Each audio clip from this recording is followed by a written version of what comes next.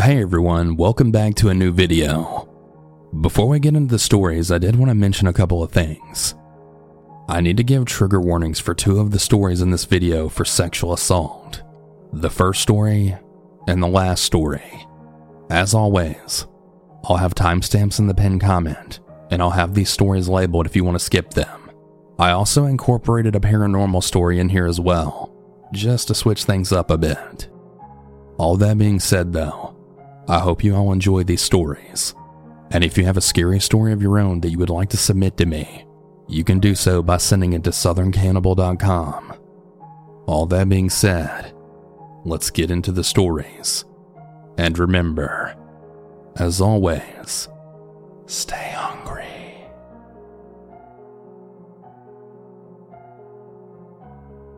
I've been a long-time listener of what I would call spooky YouTube or horror narrations, so I thought it was finally time for me to tell some of my own scary stories. This experience is more of two intertwined creepy stories. These stories aren't necessarily horror stories, but they are creepy and unnerving. This is going to be a long one. It takes place over a decade, from the time I was a theater/drama camper at age 12 to the time I was a counselor at 15 and on the board of the nonprofit that ran at 18. So I'll try to keep it succinct, but it's a doozy. I'm now a 26-year-old female. As a trigger warning, the story contains mention of child sexual assault. There are several people involved. For simplicity, I'm going to name them counselors for our group of drama camp counselors. Mama for the angel of a woman that was the oldest counselor and the VP of the nonprofit in camp. John for the director of the nonprofit in camp. And Andrew for the dance teacher. The camp was hosted at my high school, a private school for grades pre-K through 12. So many of the campers attended school there, while other campers were able to attend camp for free, as part of the nonprofit's commitment to teaching theater to children on free or reduced lunch programs in the county. All the campers were between the ages of 6 and 14, divided into groups for elementary and middle school students. In about 2008, I started attending the summer drama camp that John ran through his nonprofit organization. Andrew was the dance teacher and choreographer, and several other future counselors were also campers. Throughout the years, the counselors and I attended summer camp and various theater and dance classes throughout the school year under the same organization. The camp ran from 10 weeks from 8:30 a.m. to 5:30 p.m. Monday through Friday, with a full musical production on Friday nights. Most of us attended the camp for 3 or more weeks each summer and have a lot of great memories growing up there. From 2008 to 2011, I attended this camp and counselors overturned every year. Each year there was a new vice president of the organization that was supposed to eventually take over the nonprofit when the director wanted to pass it down. As a kid, I didn't really think anything of the turnover, assuming they were just kids of the school where the camp was hosted at that were graduating. But two people stayed the same, John and Andrew. Since a lot of our songs and dances repeated year over year, when I became a counselor at 15, Andrew appointed me as assistant choreographer for the elementary group. I was also dating a guy about 3 years older than me, who turned out to be incredibly abusive and gave me a lot of trauma, which will be relevant for later. When we broke up, I was 16, and I started dating one of the counselors. I had 2 boyfriends during this time period, and they have the same name, so I'm going to refer to them as number 1 and number 2. Number 1 being the abusive one. At ages 15, 16, 17, and 18, I continued to work at the camp 5 days a week for 10 weeks every summer as a drama camp counselor, art teacher, and assistant choreographer. There are 2 storylines here, John's and Andrew's. I'll go into John's first. As counselors, we started to notice small changes in John's demeanor. He would say incredibly rude things to the younger kids, such as, "Who here rides the short bus?" to a group of first and second graders when they didn't perform to his standards during the rehearsal, as well as during a round of post-show improv for the parents, pretending like one of them was giving birth and he was going to catch the baby. Yeah, Red flags everywhere. Remember when I said there was a lot of VP turnover? Well, when I was 17, Mama was appointed as the VP. She is an absolutely incredible and strong woman that I still speak to today. John was planning on moving out of the city within 2 to 3 years of her appointment, so she was set to take over. During the time I worked at the camp, John lied about our pay. He would have talks with us about, and I quote, being too good of friends with the younger kids. Mostly aimed at me because I nannied 2 sisters so often that I basically helped raise them after their dad's death and now see them as my own sisters. And he would leave for hours or weeks at a time, leaving us with no information on where he was or when he was coming back. More red flags. But we figured he was just checked out due to his upcoming 3rd wedding and move. There's a lot more that I don't remember, but there were so many that the counselors actually made a John bingo game of all the really inappropriate or weird things he would do. One night, John completely lost it on one of the counselors, holding us at the Friday night show to scream at us for something or other, making fun of our parents, and making one of the younger counselors cry. Mama stood up to him for us until he left, and then comforted us all after. Shortly after this, Mama came to us and she told us that when she asked to see the finance books, he started acting very sketchy and wouldn't give them to her. She somehow found them and she saw that he was using the organization to back up his own personal finances, but also found that he had forged her signature on his mortgage. In parallel, we found out that he committed tax fraud on the counselor's paychecks, and we had to have an attorney review our taxes and advise us on how to file them so we wouldn't get into legal trouble. Once she found this, she spoke with him in a panic. He then asked my boyfriend number 2 and me to join the nonprofit's board of directors so that he'd have a quorum at the emergency board meeting that he was calling that day. As seniors in high school, we thought it sounded really great to add to our college applications, so we said yes. In a Jekyll and Hyde kind of way, he then turned incredibly intimidating, and he told us we needed to second the proposal he's making during the meeting, and if we didn't support him, our theater class grades would suffer. So naturally, we said okay. During the meeting that he didn't invite Mama to, he proposed firing her for a reason that he made up. He glared at us to second him, with him staring me down as I sat on the edge of the stage that I grew up on. I heard myself in a low voice say, "Second." She was removed from the organization, reported him to anyone she could, and before he could face any kind of legal consequences, he dissolved the organization, quit from teaching at the school, and moved 6 hours away. None of us have spoken to him since this in 2014, and his 2 sons that were counselors with us also have limited contact with him. That piece of the story isn't super scary, more weird and almost comical looking back on it. But the truly unnerving story comes from Andrew. As a refresher, most of us knew Andrew since we were kids. I still remember a few of the dances the 2 of us choreographed together, and my memories overall of him are very positive. One summer, boyfriend number 2 and I were running the sound for Andrew's dance rehearsal with the elementary campers. We knew he was a photographer as a side job, since the nonprofit didn't pay him enough to support his ex-wife, who walked in on him with a man and his 2 children. The music was playing from his iPad, so he gave number 2 and me the passcode to be able to control the music. Well, number 2 decided to do a bit of snooping and found nude photos of my first ex-boyfriend, number 1. Obviously, this was a bit of a shock. The man that I grew up with has nude photos of my ex-boyfriend. Okay, pretty weird, but to each his own. Number 1 was older than me, and I threatened to get an order of protection from him, so we hadn't been in contact for at least a year at this point. We told the other counselors about our findings, but never mentioned it to Andrew. Other than this, we never saw any red flags with Andrew. Fast forward to 2019. We're all in our earlier mid-20s. Number 2 and I have been broken up for 2 years and hadn't spoken, but the rest of the counselors, including Mama, had a group chat on Instagram where we'd check in on each other occasionally. We were all out of college and moved out of our hometown, so we didn't really talk much, but I really liked to reminisce when we had time. In August 2019, I was scrolling through Facebook and then saw a news article from our hometown paper, then titled, "Our Hometown Man Suspected of Multiple Sex and Voyeurism Crimes," with a mugshot of Andrew. The article said he was arrested on 3 counts of sexual battery, 1 count of sexual battery of a person aged 12 or under, 2 counts of video voyeurism, and 1 count of contributing to the delinquency of a minor. I circulated the article with the counselors, and we were all in shock.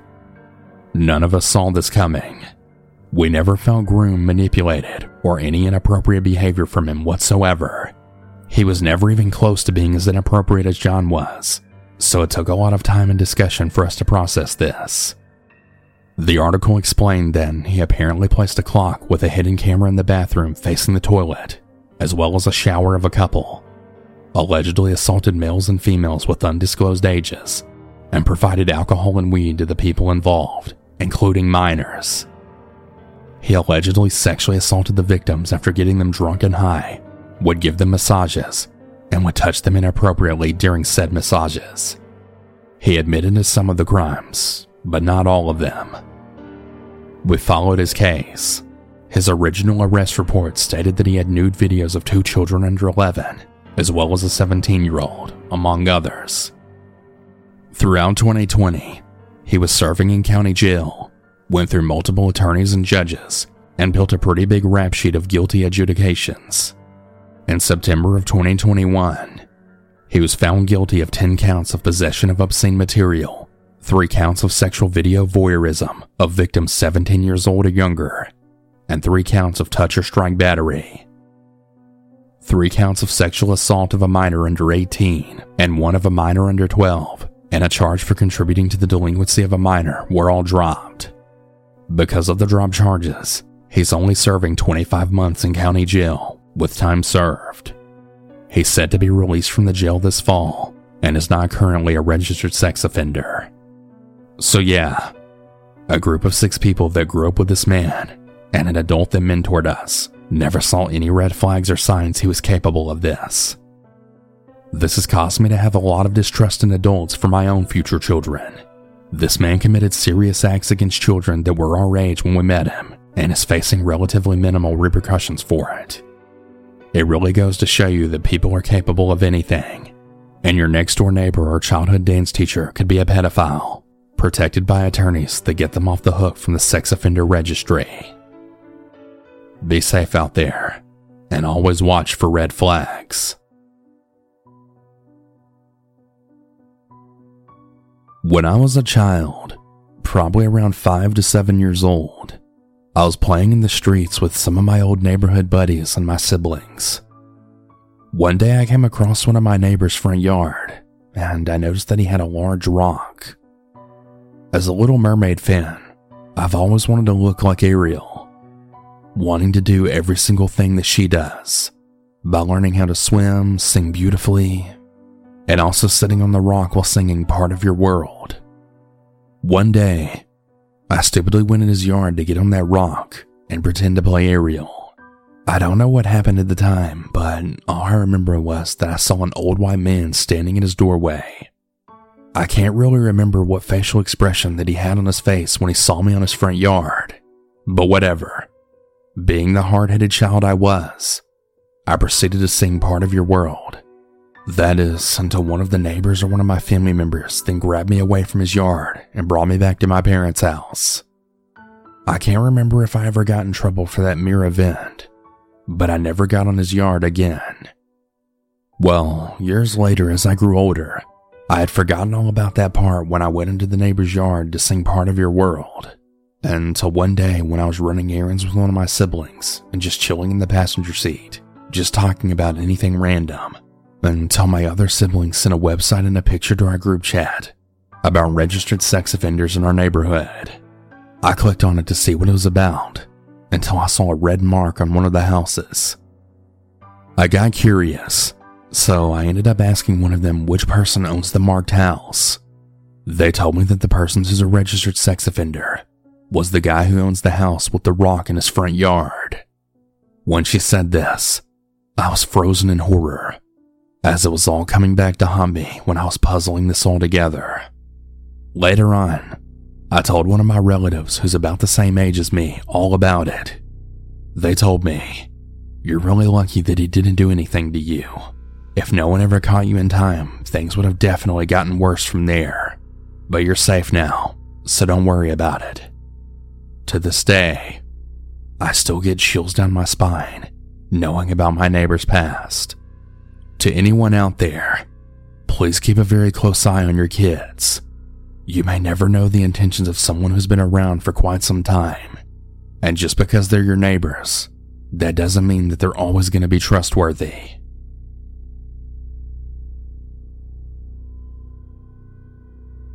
When I was around 3 years old, my parents ran a business that would assist in the cleaning of foreclosures.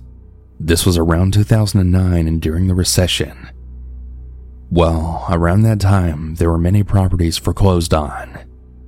Money was tight, and my parents didn't really have anyone else to look after me. So I was brought along to many of the jobs throughout the years.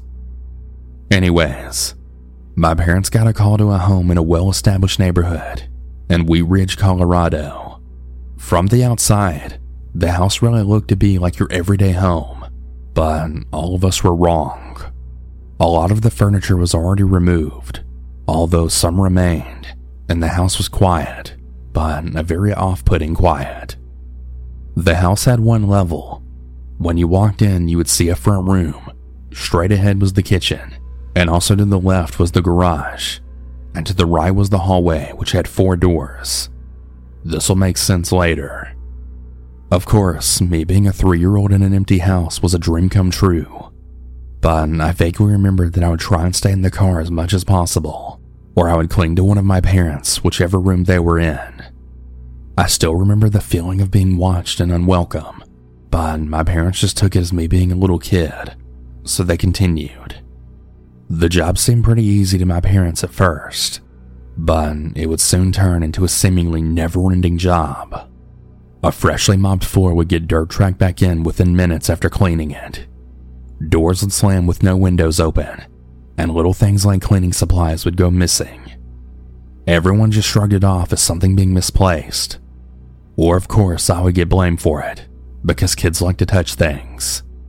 I knew something wasn't right, especially after helping carry the trash to the dumpster outside. The 3 of us were there, and no one else was present. But when we walked back in, the front entrance had dark boot prints that had trailed throughout the recently mopped floor. Of course, my dad went to check the house, but no one was there. Little annoyances like this continued to happen while my parents continued the thorough cleaning of the house.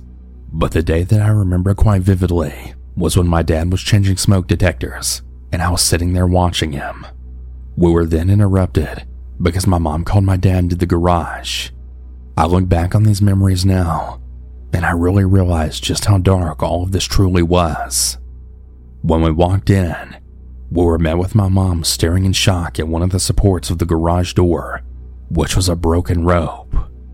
There was a suffocating feeling of dread that filled that room, and I could feel that something horrible had happened. I have my own theories, but I may never know. But I truly believe that someone had committed suicide, and that this is why the house now needed to be cleared and cleaned.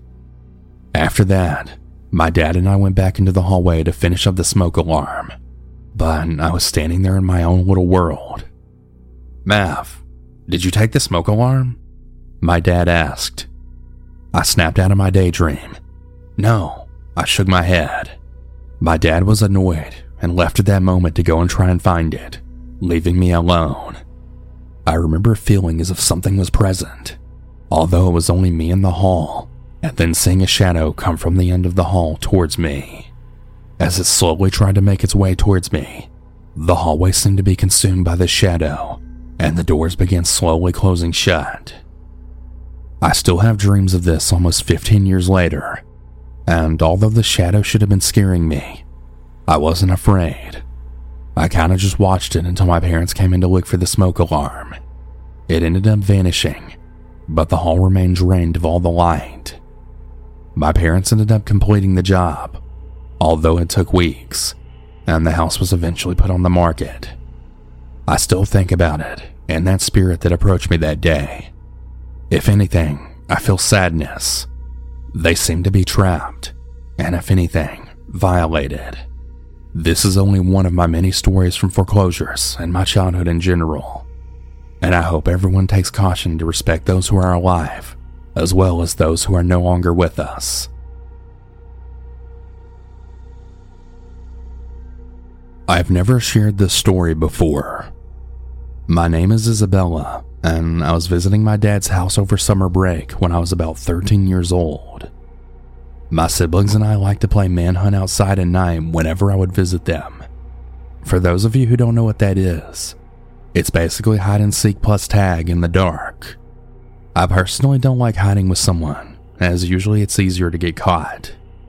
At my father's house, I have 5 other siblings, 3 sisters, 1 brother, and 1 stepbrother. One of my sisters was it, so the rest of us fanned out to hide. I started running down the dark street where I felt none of my other siblings had run off to, and turned a corner to hide next to one of the neighboring houses, as there were no lights there and seemingly was void of anyone else. I ducked into the shadows against the house, waiting to see if my sister was going to pass by, when I felt someone cover my mouth and grab my waist and pull me back into them. I looked up at the figure, and it happened to be my stepbrother Christian. My body relaxed when I saw his familiar face, but began to tense up once again when I then realized he wouldn't let me go. I opened my mouth to ask him what he was doing, but was interrupted as he turned me around to face him, and then picked me up and pushed me against the wall of the house we were hiding by.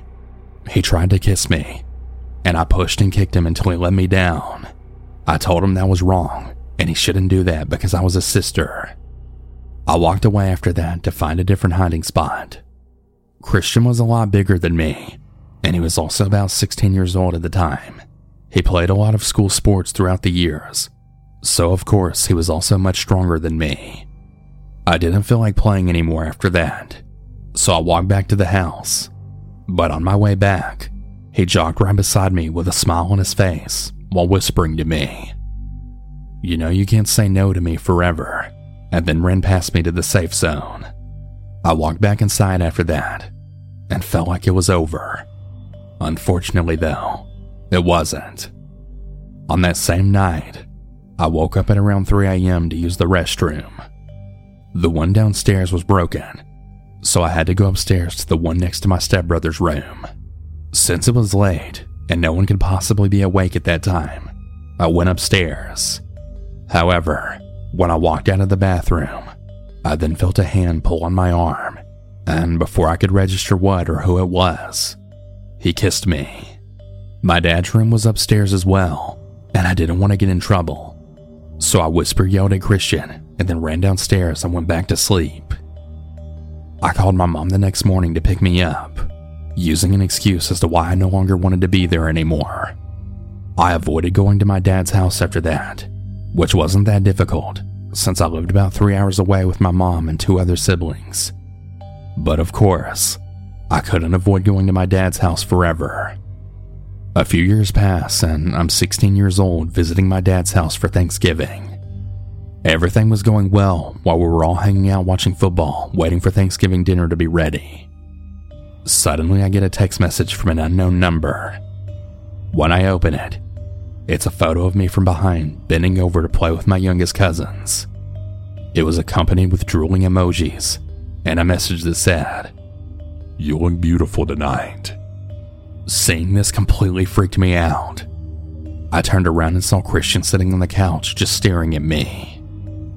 I didn't realize that he had come by, since he no longer lived in my dad's house and wasn't there when I came. For the rest of the evening, I was super uncomfortable, and since it was my stepbrother, I kept it to myself, as I felt people would look at me differently as if I was inviting this behavior, or even worse, maybe they'd think I was lying. A bit later after dinner, I looked around and saw that Christian was no longer there, so I felt a sense of relief and went on about my night with my family. At some point, I needed to use the restroom, so I excused myself and I went upstairs. My dad no longer lived in the house where the original incident took place, and it just so happens that the new house had a similar layout. When you go into the bathroom, there's 2 doors, one letting you into the bathroom, and a second one that separates the his and her sinks from the toilet and shower. I had locked the door behind me when doing my business. I finished up and opened the door to the rest of the bathroom that was now dark, but with the light from the toilet part of the bathroom, I could then see my stepbrother standing in front of the door that's used to leave the bathroom. This made me freeze in place. I began thinking to myself, I thought that he left. What the hell is he doing here? And why is he in the dark? At this point, I'm so shocked to see him that I can't even speak, as he then walks up to me and then pushes me into the toilet section of the bathroom, locking the door behind us and turns off the lights. He pushes me into a corner and then starts caressing my arms and face. I feel myself shaking as he tries to escalate the situation by getting so close to me that I can feel his breath on my face, while moving his hands down underneath my shirt while kissing my neck. I felt a sense of urgency, and I moved my hands to his to try and stop him. He stops and smiles a creepy smile. He removes his hand from my shirt and then whispers to me, "Why don't you get on your knees?" in a demanding tone. Now I'm completely in panic mode, because at the same time he's trying to push me down. I don't completely remember how I was able to get out of there without anything else happening, but I ran the hell out of there and back into the living room with the rest of my family. I had already told my family that I was going to spend the night, although now I really didn't want to, but I figured my mom should be here to pick me up first thing in the morning, so everything should be fine. If I could take this decision back, I would. A few hours later, around 10 p.m., everyone started to leave and say their goodbyes while packing up some leftovers. It was actually a really nice night, and I'd completely forgotten all about the earlier events. Everyone except the few people who still lived in my dad's house had gone home, so I then took a shower, and I went over to the guest room where I was going to be staying the night at, and I hopped into bed, so full from the amount of food I had eaten just a few hours prior, and I drifted off to sleep. I was a pretty heavy sleeper at this time, only ever really waking up to use the restroom, but this night, I woke up to a really heavy weight on top of me. When I opened my eyes, I see Christian laying on top of me, with his hand clamped over my mouth. He was completely naked, while looking at me with the saddest look on his face. He begins apologizing to me profusely, and confessing to me that he loves me, and that he wishes we could be as close as we once were when we were younger. During his speech, I'm lying underneath him, unable to move and crying, begging him with a muffled voice not to do anything to me. But he doesn't listen, and proceeds to undress me during my heavy crying. What happened next seemed to last for an eternity, but in reality, it must have only been a few minutes. I didn't get much sleep that night, and the next morning he wasn't at the house. I left with my mom, completely silent and angry and in pain. After that, I never slept over at my dad's house again, and I never went to that house unless I had driven there myself so that I could leave when I wanted to leave. I'm now 25, and up until recently, he texts me that he misses me, that he's never loved anyone as much as me, and he said that he wanted my first time to be special. I always block his numbers, but he continuously uses new numbers. I recently changed my phone number, so I haven't heard from him in a few months, and hopefully it stays that way. I eventually did tell my stepmom, and of course, through the grapevine everyone knows now, but everyone just pretends it didn't happen, and they still invite us both to all the family gatherings and parties. Not a single thing was ever done about it. No thanks.